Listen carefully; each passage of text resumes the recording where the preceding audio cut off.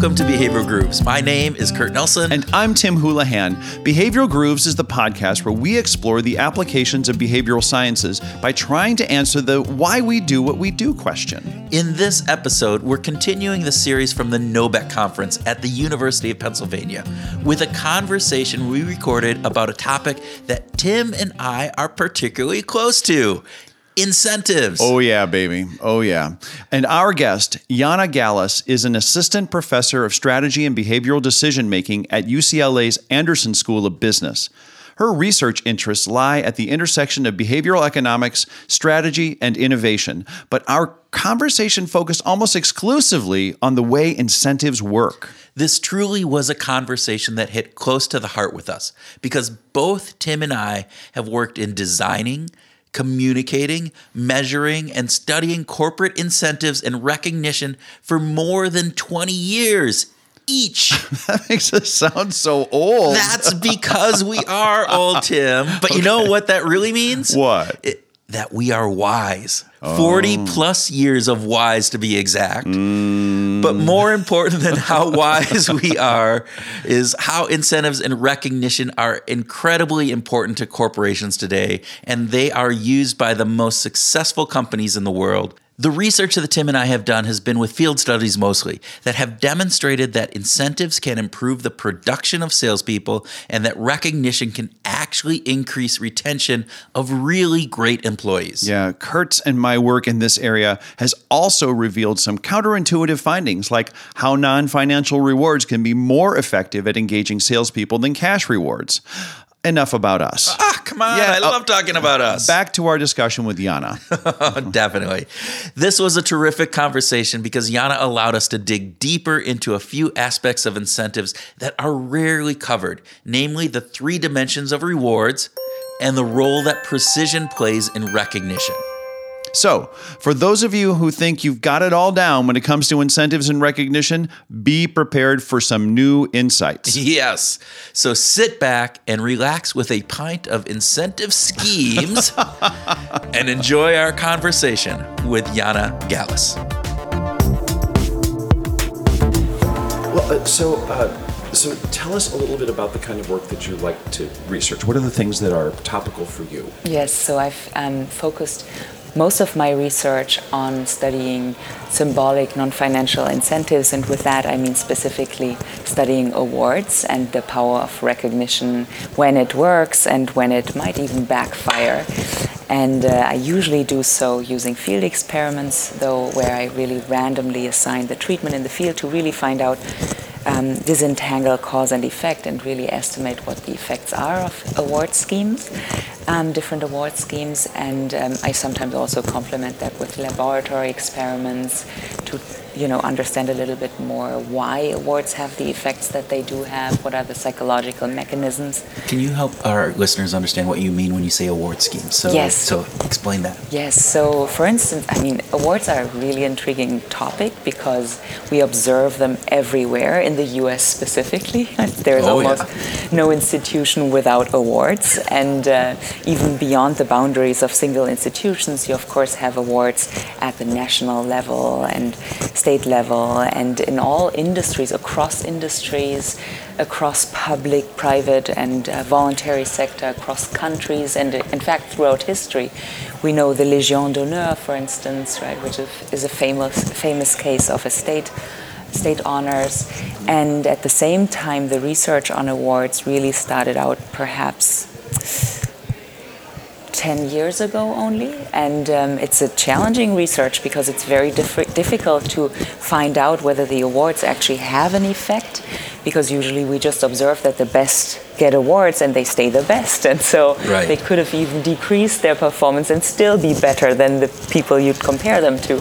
So it's very difficult, and normally award-giving institutions are reluctant to allow you to randomly assign who gets the award and who doesn't. Believe me, I've tried convincing award-giving bodies, and it's very difficult because that's like the gold standard, right? Ideally, you'd want to randomly assign the treatment who gets a given type of award and who doesn't. And so that when afterwards you compare the different groups, the treatment group with the control group, that you are able to tell, they didn't differ on any dimension except for that one group randomly happened to get the award and the other didn't. So if afterwards, after the treatment, you observe differences, and those are statistically significant, it has to be the award because there was no other dimension along which those. So if you're not getting companies to be able to randomize this, how are you teasing out this cause and effect? Or are you lucky enough to find a few that are doing it? Okay. Now I am. But I can tell you as a PhD student that was more difficult. So my first experiment was really with the community of Wikipedians. Okay. And Wikipedia, you may know, there are millions of people voluntarily contributing to Wikipedia, like writing those articles, but it goes way beyond that, discussing the content, improving on others' work, even establishing the rules behind that community. It's a fascinating community, and it's really, there's no money involved, right? People operate under pseudonyms, so you wouldn't even know that in this online community my pseudonym is, let's say, Economist 123, right? Yeah. And so there's no offline ramifications from contributing. And at the same time, that community faces a challenge that many organizations face, which is attrition and newcomer retention of high potentials, for instance. And so that was intriguing to me to observe, and I thought that this would be a great and excellent, in fact, environment to study symbolic awards, because if I were able to hand out awards there and ideally randomize who gets the award and who doesn't, that would be a purely symbolic award because it's just tied to a pseudonym online. Right. There cannot be any career benefits from this. There's no money attached to this. It's purely symbolic. And so then I was lucky enough that the community, in particular the Swiss-speaking community of Wikipedians, they saw promise in this idea because they were having this really pressing problem of newcomer retention. And so they were willing to collaborate on this. So I was collaborating with those really intriguing and great individuals, going to round tables with Wikipedians, getting to know them more, becoming like an undercover economist, and then we, setting up this award scheme, which was very much like a national honor scheme. It was actually even given from a national sub-body in Wikipedia, so it really sounded like a national award. And in fact, even the symbol which I designed, like I drew that award. It was called the Edelweiss Award. It was given from the Swiss national portal with senior community members on board, and then I would every month give that award to 150 newcomers whom I had randomly selected out of a pool of newcomers who would have all deserved an award. Okay.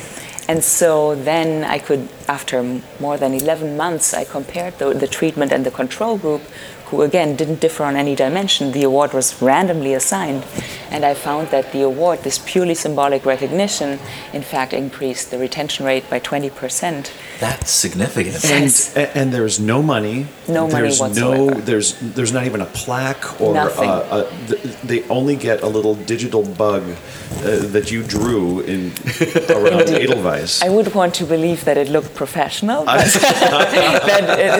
it was like a flower, and their pseudonym would be listed. I mean, I really modeled this award on national award schemes, and so those were my examples, and so there was an award web page on Wikipedia. One of the millions of pages on Wikipedia would be this Edelweiss Award page, and their pseudonym would be listed. But again, not even my real name, right? It would be some pseudonym you chose. Nobody in the world, unless I told them that I was Economist 123, would have any idea that it's me, but it's this component. Exactly. So what's the underlying, so looking at that, have you looked at why that is so impactful for people? What is it about the symbolic award that drives that increased engagement, the increased retention component in there? Yes, so that is a really interesting question, which is it is difficult to untangle, in particular using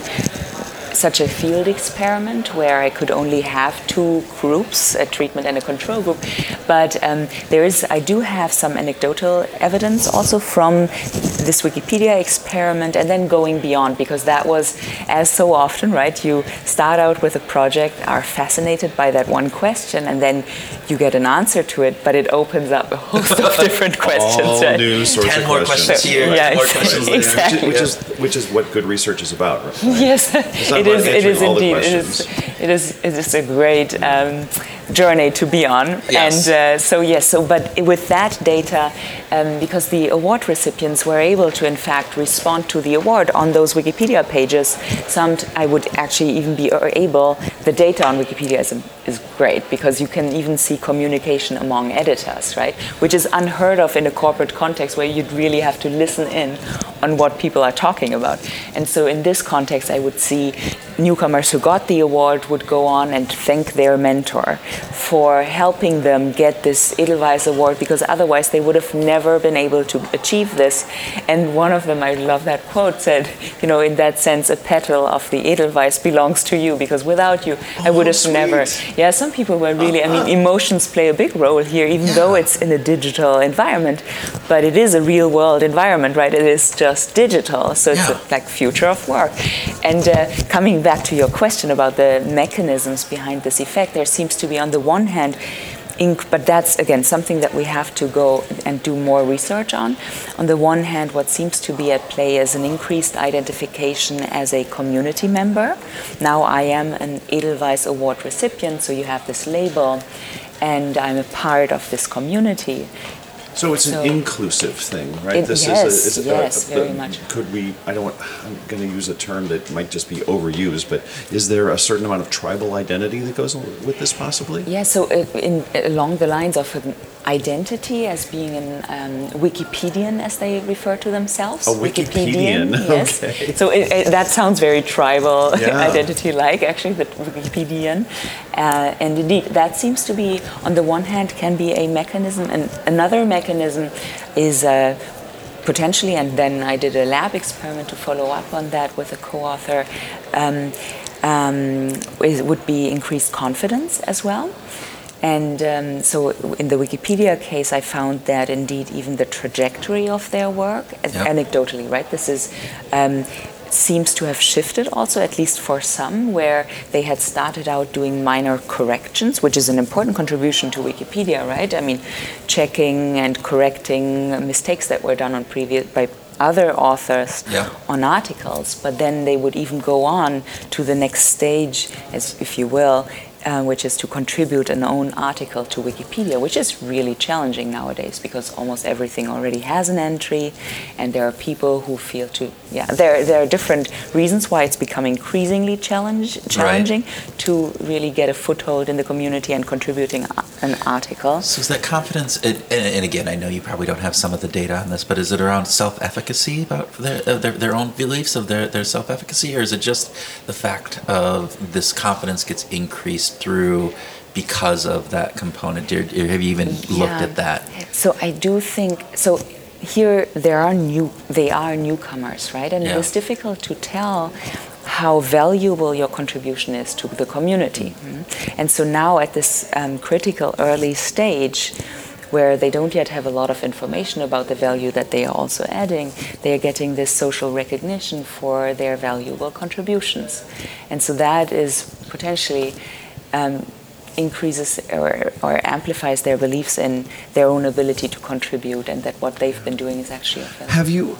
That's a great example of a symbolic recognition. But you've also done some work comparing monetary rewards and non-monetary rewards, right? So yes, but that is always a difficult issue because also already. And why? Why is it so difficult? Yes. So on the one hand, when you run experiments, right? And you start handing out randomly, assigning some to the monetary condition and others to the non-monetary condition. It's trouble. It is difficult, and you want to prevent contamination, right, across conditions. So in this Wikipedia case, it was great because it was this online community and non-recipients were unaware of the award's existence. Now, if you start running experiments within non-virtual organizations in particular, and start assigning monetary incentives to some and non-monetary to others, that is highly challenging. You almost have to take it to the lab. I mean, in order to prevent contamination. So I have not yet been able, I would be very interested in studying what happens when you either assign a non-monetary incentive, or that's another really interesting question, is the interaction, right, between the symbolic components and the pecuniary tangible components of awards. I have currently also a paper with Sandy Campbell, who's now at UC Berkeley, a PhD student, and Uri Gnisi at UC San Diego, where we also look at those different dimensions behind the effects of awards. And we basically outline 3 main dimensions, which is the tangibility, the social signals. So here I am receiving this award. I seem to be, a pro-social person or a smart person, and the self-signal as well. Tell us about that. I've seen work on tangibility and the importance of that. What do they call it?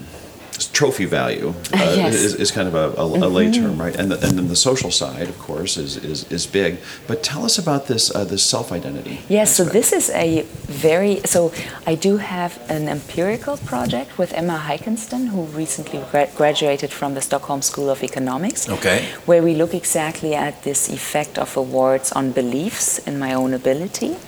And I can give you a little bit more context here. It is from also the project with Uri and Sandy. We also survey a lot of the literature, and that self-signaling aspect has received fairly little, not yet as much attention as it should, because of course also it is very difficult to see how these awards impact people's self-image. As opposed, you can imagine if you get an award as a genius early on in your career, or as a math master, that should impact your identity as a person who excels at math, or who's smart. And if you see, coming back to the trophy value, right, if you see that trophy standing on your desk, on top of your desk, one would imagine that this may have a more long-lasting impact than just getting a cash transfer onto your bank account, which I think many people might not even notice, or remember. Or where they spent it, if and when they did, right? That would be immaterial. Yes. So that probably plays into some of the Wikipedia component then too, that you were just talking about. Indeed, yes. So that you perceive the work you're doing as being important, but it may also even amplify it. But that's, again, something with a caveat that I can't now disentangle those mechanisms, right? But it seems plausible that receiving this Edelweiss might instill this identity also of being a person, a Wikipedian who contributes to Wikipedia, who's pro-social and good at it. Yeah. So you spoke yesterday at the conference that we're at on a whole different element about schemas and means, and the very difference of interpersonal incentives versus more market components incentives, and I'm messing that up very much here. So help our listeners understand a little bit about what the paper that you were talking about yesterday in the presentation. And you're talking about the difference between the intimate relationships and the work relationships. You're thinking sort of what Ariely and Heyman referred to as sort of the financial, the money market, and then the social market. Exactly, and they in fact also reference the work by one of the co-authors on this project, who is an anthropologist now at UCLA and has been at UCLA for a while, Alan Fisk, Professor Alan Fisk, who has done work in the structures of social life is his book that is about relational models theory. I'll go into that in a moment. And on this project is also a graduate student at UCLA Anderson, Joey Reif, and Emir Kamenica at Chicago Booth. And we are interested in studying how the social relationships influence or even govern the effects of incentives. And also how incentives influence social relationships. And here it is important, the first point, and what I wanted to emphasize yesterday in this talk is that when we talk about incentives, what are incentives, right? oftentimes people will go immediately to this distinction between monetary incentives and this broad and somehow loosely defined category of non-monetary incentives. Me included, by the way. When I'm asked what I study, sometimes, in particular when talking to economists, I would say I study non-financial incentives, mainly looking at recognition, and then then you have to. It becomes a little more difficult. So we try to offer a taxonomy of incentives that we're also still working on. Currently working on a theory conceptual paper, where when we talk about incentives, they're basically the means, which would be the substance, if you will, what the incentive is. Is it material? Is it a fungible currency, money, nowadays an Amazon gift card? Or is it immaterial, like the recognition that we were talking about at the extremes? There are, of course, many subdimensions here. And then, besides those means, which have received a fair bit of attention, are the schemes, which are, as we argue, at least as important as the means in determining what the effects are of those incentives. And schemes, you can think about whether the incentive is pre-specified, you announce it ex ante, and whether it's made precise exactly what you will get if you do X. If you do X, you will get it's the Y. rule. Exactly. Yeah. It's the or incentive whether rules. it's actually exposed, an exposed reward that somebody is given after the fact. Discretionary incentive also, right? And then there are other schemes that, because this is audio right now, I won't go into detail too much. Well, you could draw it for us. Unfortunately, our listeners would be at loss, but we'd be having fun. Well, maybe this is an incentive to then look up the paper. Right, very much so. Very much See, so. I'm talking about They should incentives. definitely look up the paper. You've raised some curiosity. Yes, There you indeed. go. But so the next point, besides establishing these schemes and means, so meaning the structure of incentives being the schemes and the means being what the substance of the incentive, we then connect that to Allen's work of relational models theory, where there's extensive ethnological and experimental research that suggests that across almost all domains of life, people use just 4 relational models or 4 modes to coordinate. And those are, on the one hand, communal sharing, where people would form and build friendships to create unity. Then there is the stark, if you will, contrast would be market pricing, where people exchange goods on a market to achieve proportionality. That is the motive. And then there are 2 others, which are equality matching. So you can think of siblings, for instance, or in some respects perhaps co-founders, where it's really about achieving equality, that everybody gets the same. It's tit for tat also. And then the 4th is authority ranking, where people create ranks and hierarchy for this, to achieve this motive of hierarchy, having a leader and followers. You see it, of course, prominently in the military. And now we connect this to incentives and see how there are congruencies, where given schemes and means are highly congruent with one relational model in particular or another. And that is when we would expect there to be the intended positive effects on effort and performance on the one hand, but also on perhaps reinforcing that relationship. And then when it's an interesting aspect that arises when there are incongruencies. So when somebody, for instance, is in a communal sharing relationship and then starts offering incentives, schemes and means, but also really importantly, not just money, but in fact using those schemes, pre-specifying it, being precise about it, and then we would expect that the incentives backfire, as you sometimes call it. They have unintended effects and or shift the relational model from communal sharing to market pricing. And so just a simple thought experiment would be, and also to make that point that it's not just about money, is that, I go to campus and I offer to pay workers $1 per stuffed envelope totally fine. Market pricing. That seems completely reasonable. Yes. Actually, yeah, it's actually very, very generous. $1 per yes, stuffed that is envelope. true. So, yes, indeed. So, I would be going for that. There you go. or even 10 cents, right? Exactly. It would be expected, and here it's also about beliefs, right? It's expected. It's a market pricing transaction. Perfectly fine. That's the relationship that you have with those people, right? Indeed. It is expected that Indeed. way. Great. Now, I return home to my home and I offer my husband $1 per stuffed envelope to, let's say, send out my birthday cards, right? Yeah. And that would be unthinkable. That would be crazy. Indeed. So, and even if I offered him $2, it would still be crazy. That may be even crazier. Yes, that's true. So because it makes it seem more precise. That's another scheme, by the way. So there, and then when asked the question why that is, and previously the focus has been on, well, because you cannot use money in intimate relationships. Yeah. But then taking it a step further, it would also be perceived as inappropriate or even provoke outrage on the part of my husband or observers if I returned home and told my husband, well, if you stuff those envelopes, you'll get one piece of candy.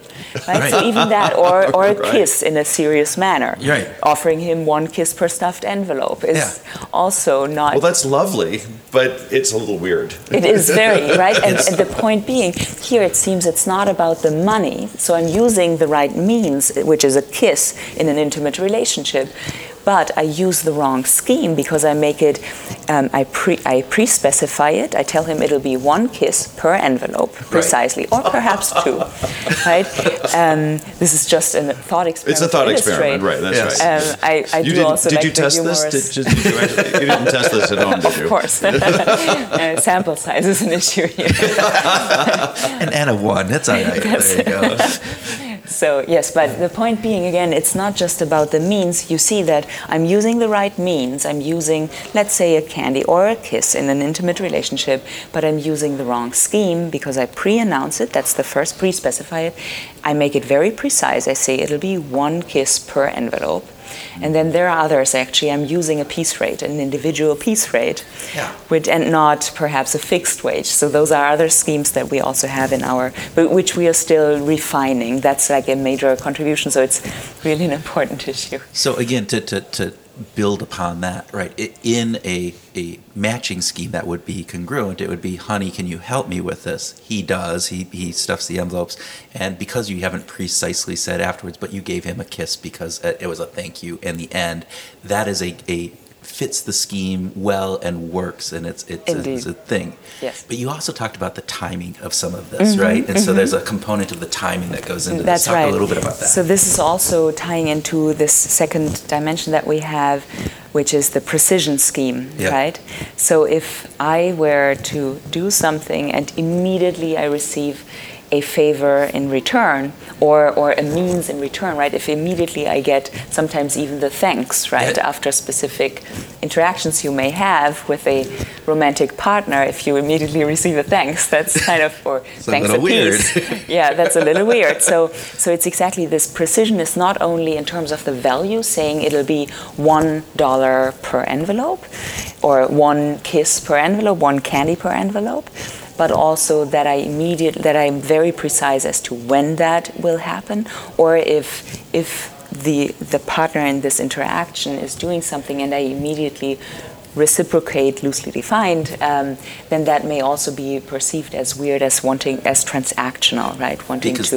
Because I gave Tim a gift. Let's be careful. Let's be careful here. I gave you not a kiss. I gave you a gift for a thank you for doing something, and then immediately he gives me a gift back, and it's like now becomes wait. I was just thanking you, but now it becomes like okay, I give you a gift, you have to give me a gift, and there's that transact. It becomes less of that relationship and more of a transactional component. And then you're going, oh, his gift was $5. I only gave him $2. Yeah. And now I feel bad. Now I have to give him, another gift in order. And now it becomes a very strange kind of element to go forward. It is. So that was also this example, which I'm sure many have encountered nowadays, where, you send somebody a gift card. I won't go into the specifics now, right? But immediately you get a gift card back, and even if the value was higher, there's also some really interesting research by Kim et al. 2018 was already published, where they look at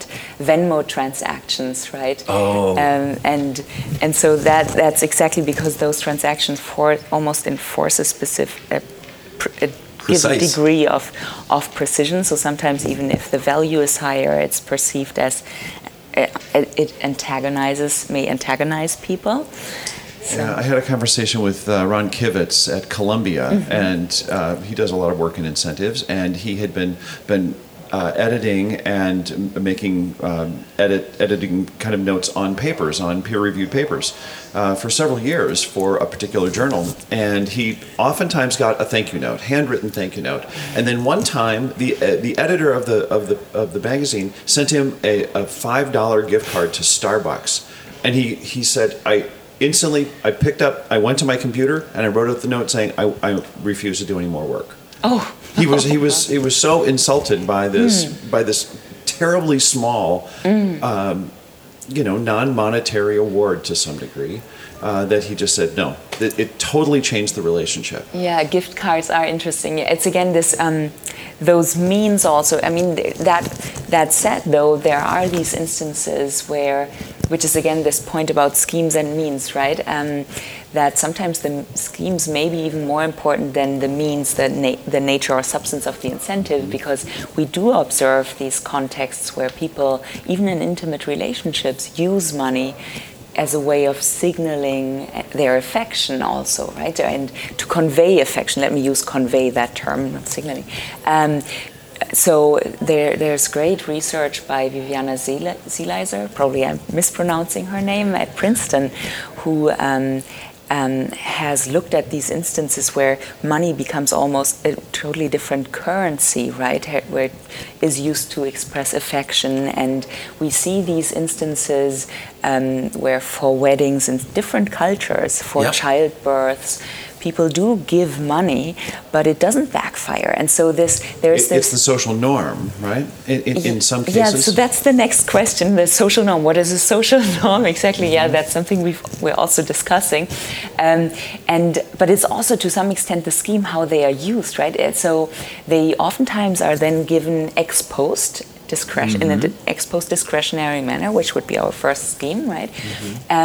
And so, for instance, your son graduated, and you give him or your daughter a monetary gift, quote unquote, because gift already implies the scheme has actually a gift. What makes a gift is the question that I raised yesterday too. That is a great question. Yeah. And that is one component, one answer to that is this ex post nature.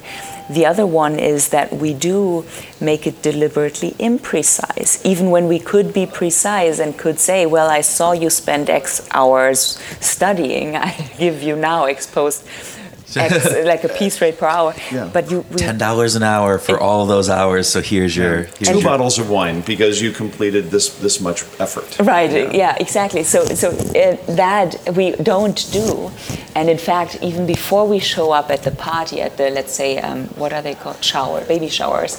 Right? Even before I show up, I would put the money into an envelope, so it's clear I did not put as much money into it as I drank orange juice, right? So it's this uncoupling in a way, and then oftentimes those envelopes would be, in terms of time-wise uncoupling, right? They are opened only after the party is over, right? You don't open the envelope with the cash in it while people are there and count the cash. Exactly. Or you don't put the cash into the envelope while the other is watching, right? So there's. I had four glasses of orange juice and I had 2 pieces of cake. That's worth $15.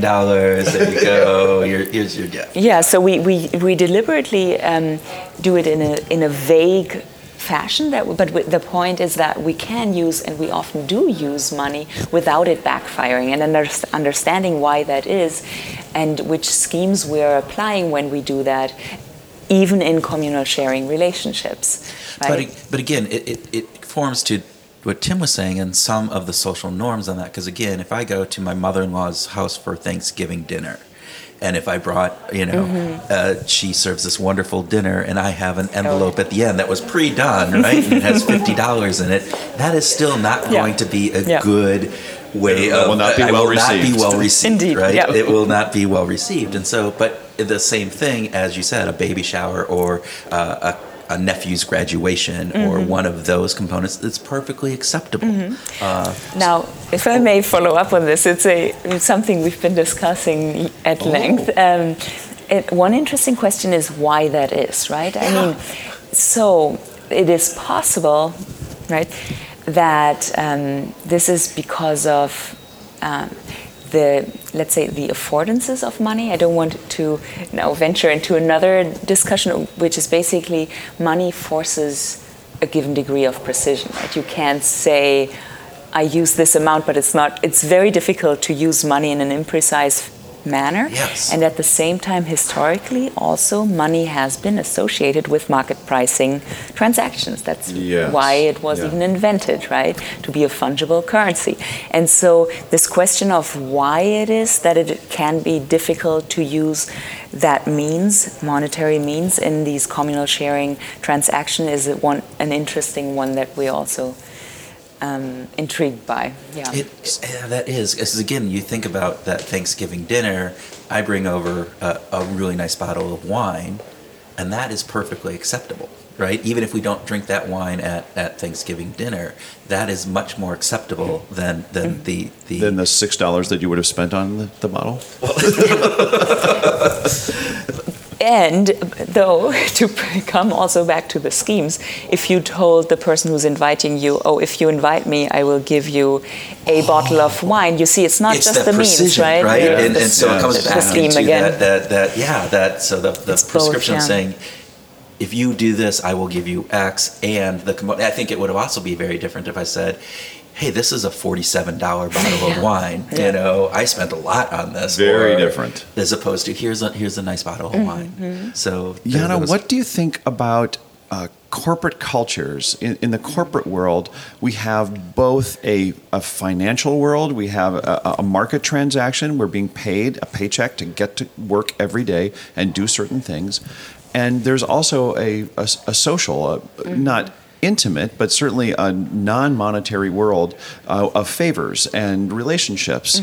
Can those coexist in a way that the social side could be, I'm going to use the word exploited, I don't mean it in a negative way, but could that be exploited to use non-monetary rewards and means to say thank you for doing a good job on this, or spending the weekend working on this project. You went above and beyond, and keep that out of the monetary world in a successful way? Yes, so this is exactly coming to my previous research on recognition and long-standing interest in social recognition, which is exactly that in corporate contexts that people, and it's also how those two projects, the schemes and means and the previous work on recognition, come together, that there is some relational motives and motivations why we come to work, right? We like to work with peers and also receive their recognition, social recognition from those peers who can judge our work, right? Who may be experts in their field, and so perhaps getting to hear from them that what I've been doing is something they consider to be of great value can be a very important signal to me as well. And I think you do observe definitely in so many corporate contexts that they are using recognition schemes, different recognition schemes, and there are so many different dimensions when we talk about recognition and awards, right? Yes. It's much more complex than just looking at, in some regards, than just at a monetary sum, right? But there again, there are different schemes of using those. But with recognition, you have recognition that it depends on the audience, who's in the audience, right? Who sees that I get this award? It depends on how scarce the recognition is being kept. It depends on who gives the recognition. And this is in fact something that this paper with Sandy Campbell and Uri Gnisi that I was mentioning earlier, where we are really looking at this systematically. Another component here is the selection process. Yes. Was I being nominated by peers? Was it based on a self-nomination? Was there no nomination and just some committee? And what about the status of the giver and that committee? That also influences, again, the value of the award. So there are many different dimensions. You do see that companies use one or the other, but I would very much like to see, and that's what I'm doing with companies, many different companies, in fact. For instance, also with NASA, a field experiment where we are trying to disentangle the effects of these different forms of providing recognition, because they can have different effects, of course, depending on, for instance, who is the audience. Yes. But we need to find out more how those different types of recognition schemes impact behavior. I do think that many companies still, in particular companies still, like to tie some tangible components to awards, in the belief that there has to be some material, quote unquote, value to these awards. So it either has to be a check that comes with the award, or some gift card, indeed, yeah. some expensive gift. But if it's well designed, at least that, which is in a very different context. But this Wikipedia experiment already, and there are other great experiments also that would suggest that even purely symbolic recognition can have its effects. But when you look at in the field,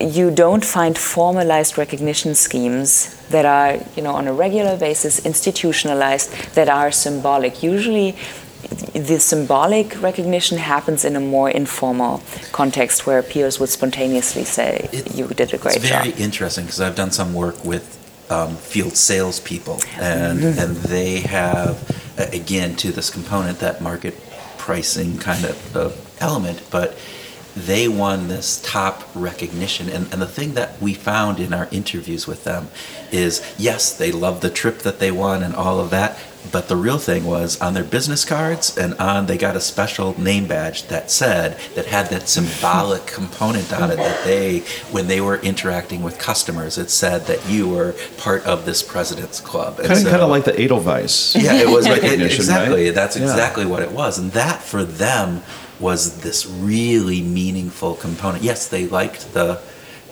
element of having the tangible component with it, but really that was this element of saying, hey, I am a whatever the name of the award was, I am that winner for this year. And that drove a lot of the conversations that we had in the assessment of it. So interesting. And presumably, even if that name tag did not have any implications for their next sales deals, they would still appreciate having that designation. It's the element of I'm working with Tim, who's a peer of mine, and I have it, and he, it's this, going back to some of the pieces that you talked about that social and the self, and probably elements of that I could see playing out within that. So there is a wonderful quote by Adam Smith, who also said, humans want to be praised and praiseworthy. So that's another component, whether you think, that's something I still want to investigate, that there's some research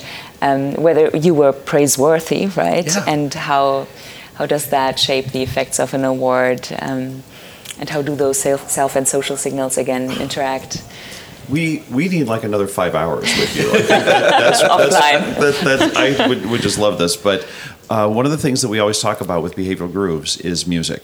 We always like to talk about things that are in your life musically, the kind of instruments that you play, the number of concerts that you've given in the last year or so. I was a little busy last year, but I was just dreaming about that. But maybe what's on your playlist might be something. And we know that you have children. Yes, I do. And so I'm kind of curious about how have your playlists changed with having triplets around? I seem to be creating problems for the algorithms at Spotify. Because they're like, wait a second, so we observe that you sometimes listen to classical music, but then randomly all of a sudden you turn on children's music. And Baby Shark? Yeah. And Baby Mozart or whatever. Oh, yes. So I had triplets, in fact, last year. And we had triplets, 2 boys and a girl. The girl is Ada, Nico, and Kian are the 2 boys. And I like to joke that was my year in the tails because of all those unlikely events happening. Some others, which that would easily lead into the next 5-day conversation. So I will restrict myself. So that said, I will take that as an excuse for not having given any concerts lately. We'll accept it. There you go. With the exception of in front of my children, of course, and we like to dance and sing in front of our children, so that's a nice way of starting the dinner. We are on a very regimented schedule to increase efficiency. And yes, so I did play the piano, but I'm very poor at it, I would say, compared to others, and so I hope that at some point I'll get back to it. I don't have a piano currently at home, so I don't practice. My playlist is an eclectic assemblage of different songs that... so you're a pianist, and you mentioned classical music. Are there any particular classical performers or composers that you love to listen to? Yeah, no underdogs, I'm afraid, that I could now make your listeners curious about. I had my Lang period where I would listen to Lang over and over again, but it varies greatly. Okay. Do you listen to music when you work, or do you need silence? I do like to listen to classical music while I work, yes. So it's an interesting component. We've asked many of our guests that, and Tim and I have different views on this. So there's some science, there's some neuroscience that has indicated there's some contexts where music is more beneficial than others. Yes. Tell us more about the kind of classical music that you listen to when you're working. I have not analyzed it. It's a more soothing, and sometimes I will admit I just rely on Spotify playlists. Of course. So this is now advertisement. We all rely on Spotify playlists. There is, talking about music, one band that it's now mostly 2014-15, but I still very much like them, which is Milky Chance. Oh yeah. That is a German band. I did not know they were a German band. Yes, so and I'm originally from Germany. That has nothing really to do, but I quite like their music, Stolen Dance, for instance, and so. That's great. Well, Jana, thank you so much. This has been, as Tim said, we could go on for 5 more hours on this, but we'll come back at some other point. In a year or two, we'll come back and we'll have another. We will be in touch. That was a pleasure. But thank you so much. Thank you.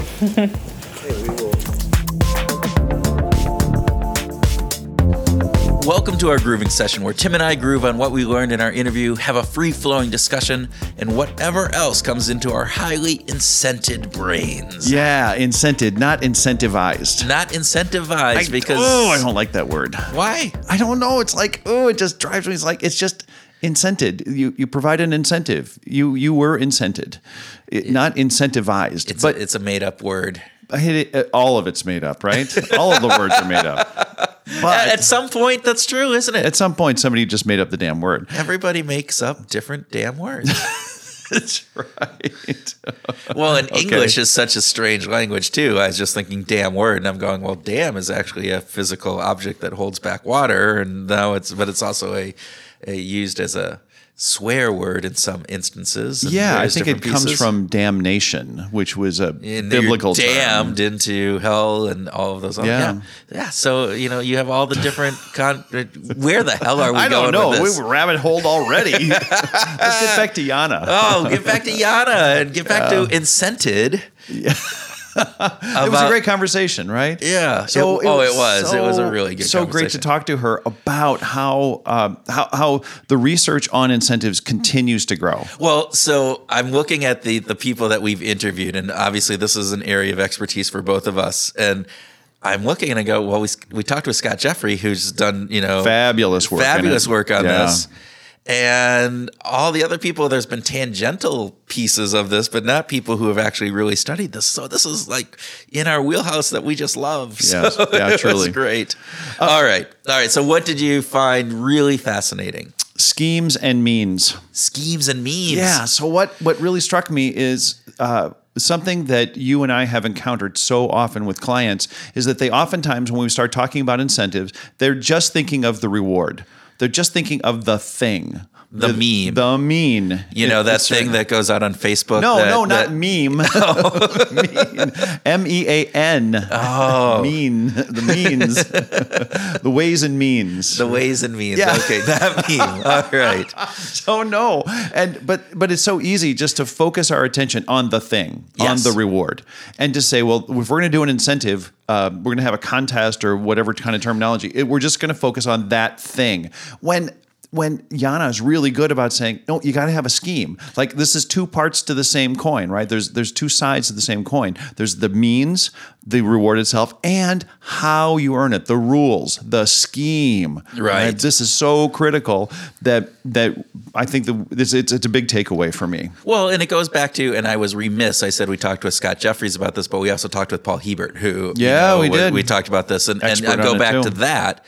And we talked about one of the big fails of incentives is focusing just on that one big reward or those aspects, which is exactly what you're just saying here is that, we tend to, organizations often go down the rabbit hole of saying, we got this great trip, and so it will just be motivating for everybody. When you actually look at this and you go, yeah, but the rules to get there or to achieve it are just crap. Yeah. Or they're not understandable, or they don't align with what that reward is. And so you need to have both the scheme and the mean in order for it to be a really, truly effective incentive. And you brought up understandable. I think this is a really critical part that clients miss out on as well. That when the sales VP is designing his or her own incentive program, forgets about really how it's going to be understood. Yeah. Right. Communication's a big part of it. Well, communication is a really huge part of it because often these are put together by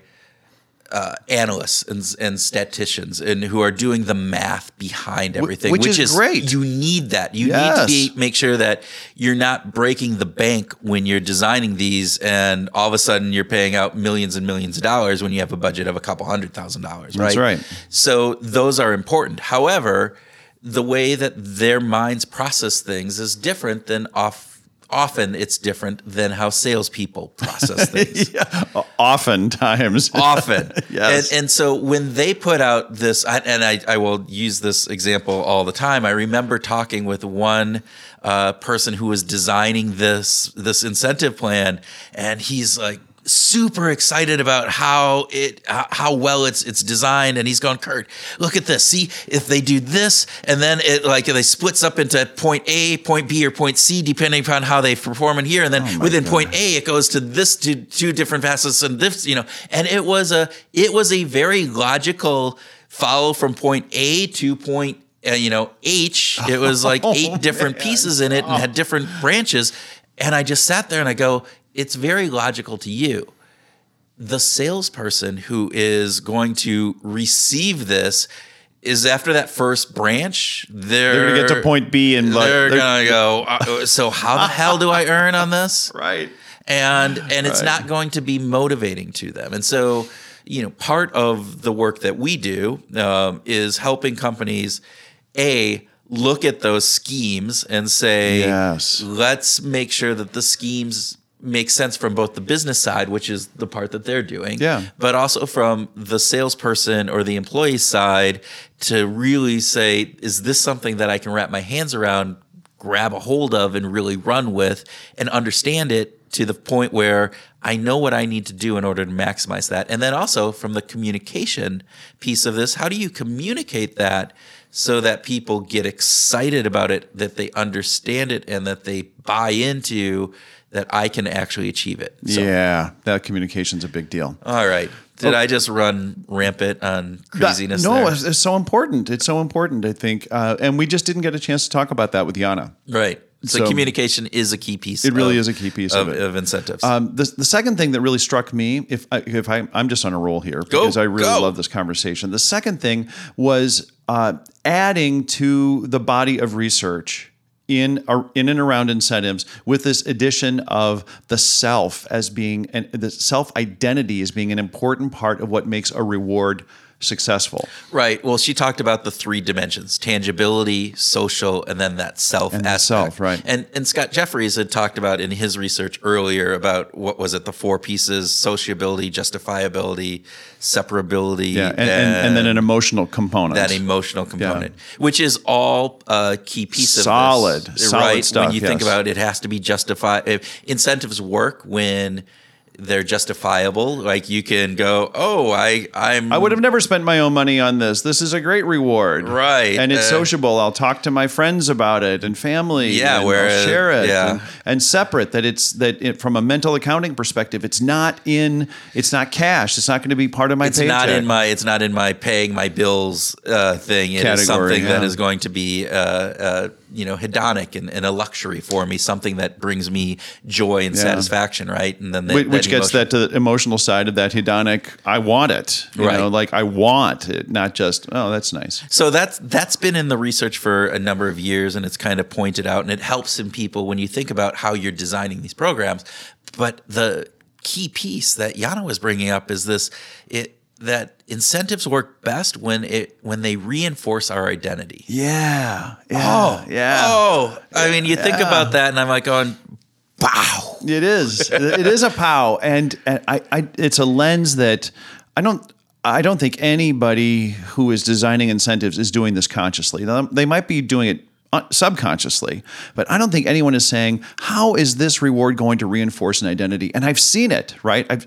I'm sure you've seen it as well. I have. But I remember a reward where a sales VP had just gotten his motorcycle license, and so he wanted to make sure that a motorcycle was the top prize. We've talked about this. We've talked about this before. And then it's a soccer mom from Dallas that wins, and she's like, my brother died on a motorcycle. Yeah. It's like the antithesis of her self-identity. So how is that going to work as a reward? It's impossible. But I think that the self-identity aspect gets into some of these rewards. And again, it goes less about the dollar amount that is associated with these awards and recognition, but more about what they mean. So that element of saying you are, in all the Wikipedia stuff where, first off, it's anonymous. It doesn't really play into any of that. And yet, no one's going to know. You get this award that says you are the best of the best. And so all of a sudden it builds up that self-identity that I am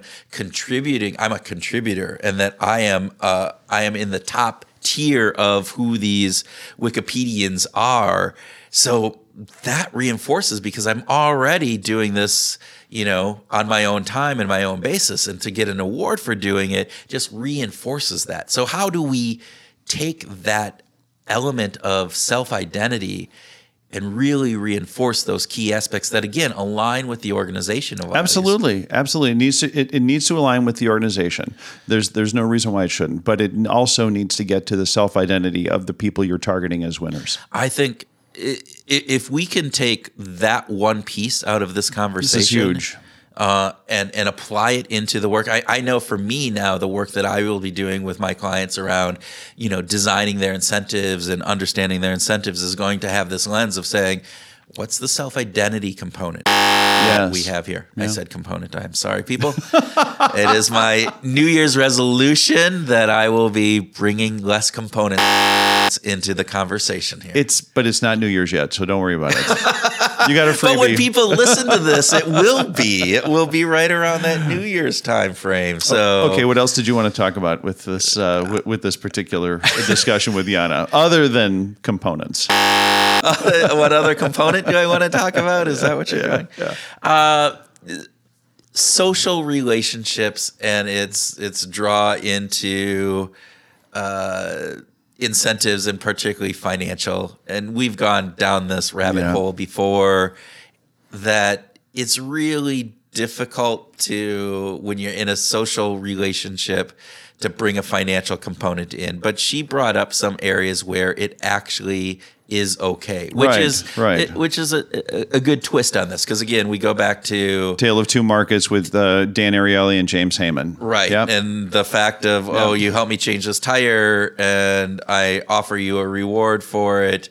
If it's candy, it's fine, but if it's a 50-cent piece of candy, then it gets into that monetary piece, and people feel weird about it and various different things. Or going up to your mother-in-law for Thanksgiving dinner, and you bring a bottle of wine as a thank you, or say, you know what, that's a great meal. Here's $30. You know, they're two very different. Or to add even more precision to it, to use Jana's words. So how much do I owe you for Thanksgiving dinner this year? Is it $30, $35? Can we settle up at the end of the meal? Right. Are you crazy? Yeah. Oh man, you'd just be so out of the family at that point, which some people might like. Yeah, there you go, folks. For those you don't want to go back to the Thanksgiving dinner next year. Yeah, bring a checkbook. Bring a checkbook. But the aspect of the amount of precision, and we were talking before going on air here, that there's this Goldilocks area, right? Yeah. So if you're giving a reward, recognition of some sort, right? And you are saying, here's 20 points or $20 or whatever that would be, and people don't understand what it's for, that's not good. Right. But what Jana is saying with the research that she's showing is that here's $23 because you work 23 extra hours over the weekend. Right. That's not cool. That's not good either. No. You need to have you need to be in that Goldilocks zone where enough specificity.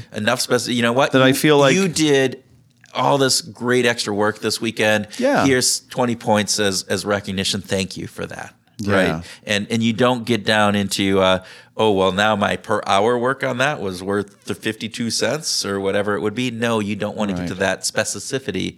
You want to make sure that it's specific enough that they understand here's what the behavior was, but not specific enough to get it down to those levels. Right. Could we talk a little bit about that when she was talking about the NASA research with managerial recognition and how it acts as a signaling function? Oh, that I thought was just fascinating. Primarily because in terms of the managerial recognition acting as a signal for legitimacy around the platform, basically. Yes. That I thought was so cool because in my last company, we did some research on a client who was looking at how can they retain their best employees. And they found a very high correlation between managers who are effective at using recognition and their retention rates. Well, and Jana, in that research paper, they talk about that recognition from a manager interacts with a worker's proximity to the mission. So, in other words, that by giving that recognition, the worker, the employee, is feeling a tighter connection to the overall mission. Right. And so which means I'm going to be more connected with the company, what the company does. I'm more likely to be connected to my team.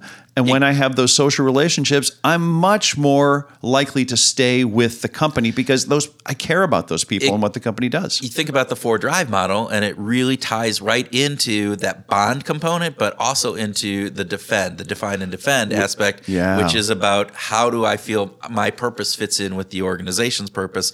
And the closer that I feel proximity towards the mission, the more that ties in. And that's a harder one to fulfill, isn't it? It is. It's one of the hardest ones to design to fulfill, right? Yeah. So, I mean, it gets fulfilled in a number of different ways, but designing interactions to fulfill that from a strategic perspective is always one of the more challenging aspects. And so this brings some really interesting thoughts around that for me, is like, how do we ensure that managers are recognizing appropriately and recognizing to bring legitimacy around that mission and into the individual's work? So Jana also talked about how her musical listening has changed quite a bit. This is a really simple little segue into the music discussion. It is. Yeah. But I was wondering, when your kids were little, how much did your musical listening change? Oh, really interesting. Or did it at all? Were you still like pumping The Cure at the kids when they were a I year did a old? lot of that. I did a lot of that. I do have to say, I one of my favorite memories is jamming to really loud AFI, which is a progressive kind of almost heavier metal band. They have some softer sounds. Not a lot. They're pretty intense. They do, but jamming that up in my bedroom and my daughter dancing to AFI in the bedroom, and it was fantastic when she was 3 or 4 years old. But we did listen to there's a compilation locally, and I'm gonna mess up on the name of it, but it was a bunch of Go Tell It on the Mountain, folk song Oh type Susanna stuff? kind of songs that were done by Matt Wilson and Dan Wilson, members of local Minneapolis bands. So it had this nice little local flavor, but they also modernized some of these musical songs. We'll get it and we'll put it in the show notes. This is Tim with a post-production note. Unfortunately, we were unable to find the album that Kurt was referencing, and as soon as we do find it, we will make sure that everyone in our listenership is aware of it. Sorry about that. So you did some modification of your listening and what was available in the house at when the kids were little. Yeah. Yeah, but not entirely, it sounds like. Not entirely. How about you when your kids were little? Yeah, I made heavy edits to what I listened to. I went into Raffi mode and all that kind of crap. I'm sorry. Really, yeah, I know, right? Really heavily, because I just wanted to be age appropriate for the kids. And they didn't get to hear the kinds of music that I listened to until they were, 6, 7 years old, and they were old enough to maybe be a part of a social situation where I was playing music at home and they would hear me play songs. Okay. And Why? I don't know. I had this bent idea that that the kids should really just listen to things that are developed for kids. Yeah. So I have an interesting, I learned this from my sister who raised 3 super successful women who are now just doing amazing things. But I remember one time when she said, we never censored any of the books that you read.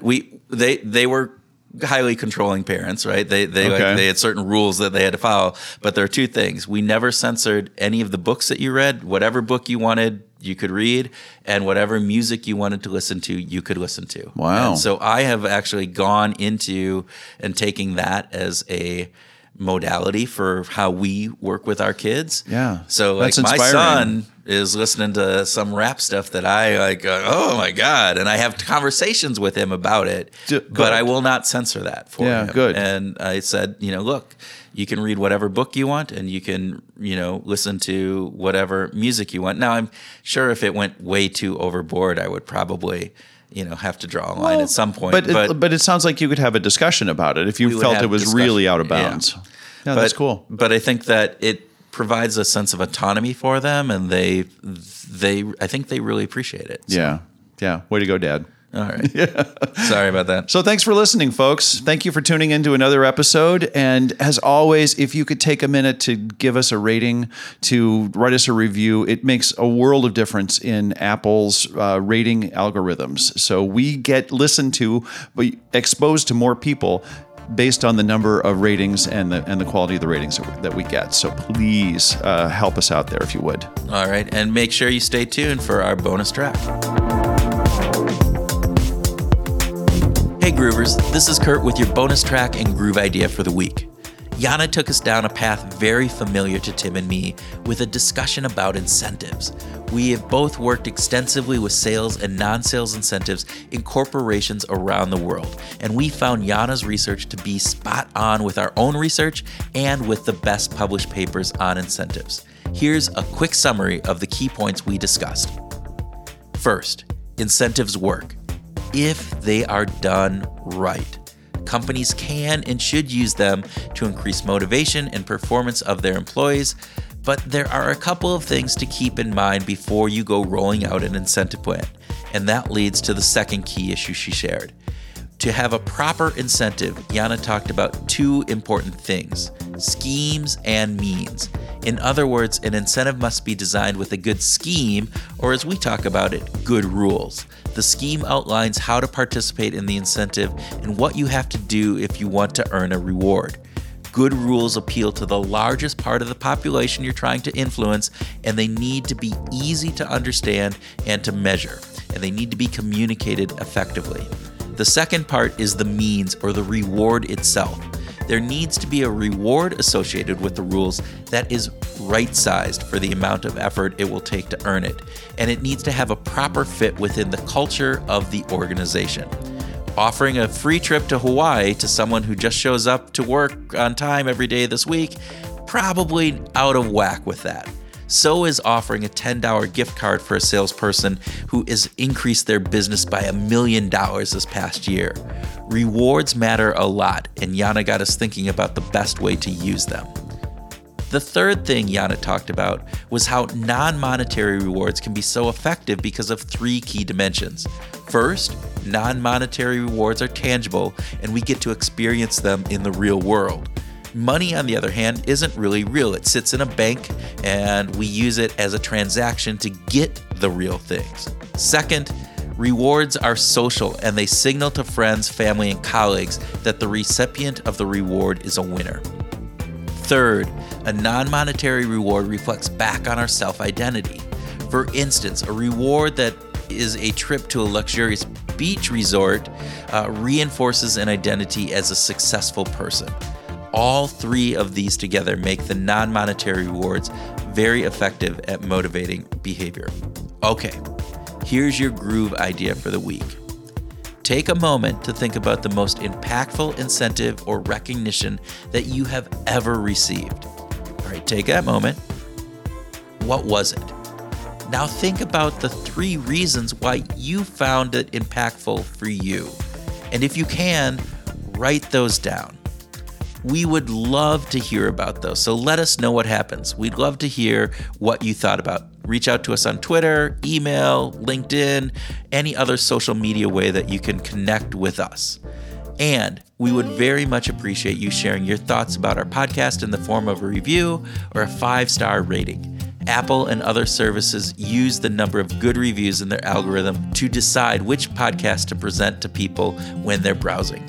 We'd like to spread the word, and we hope you can help us. So, until the next time, take care and thank you.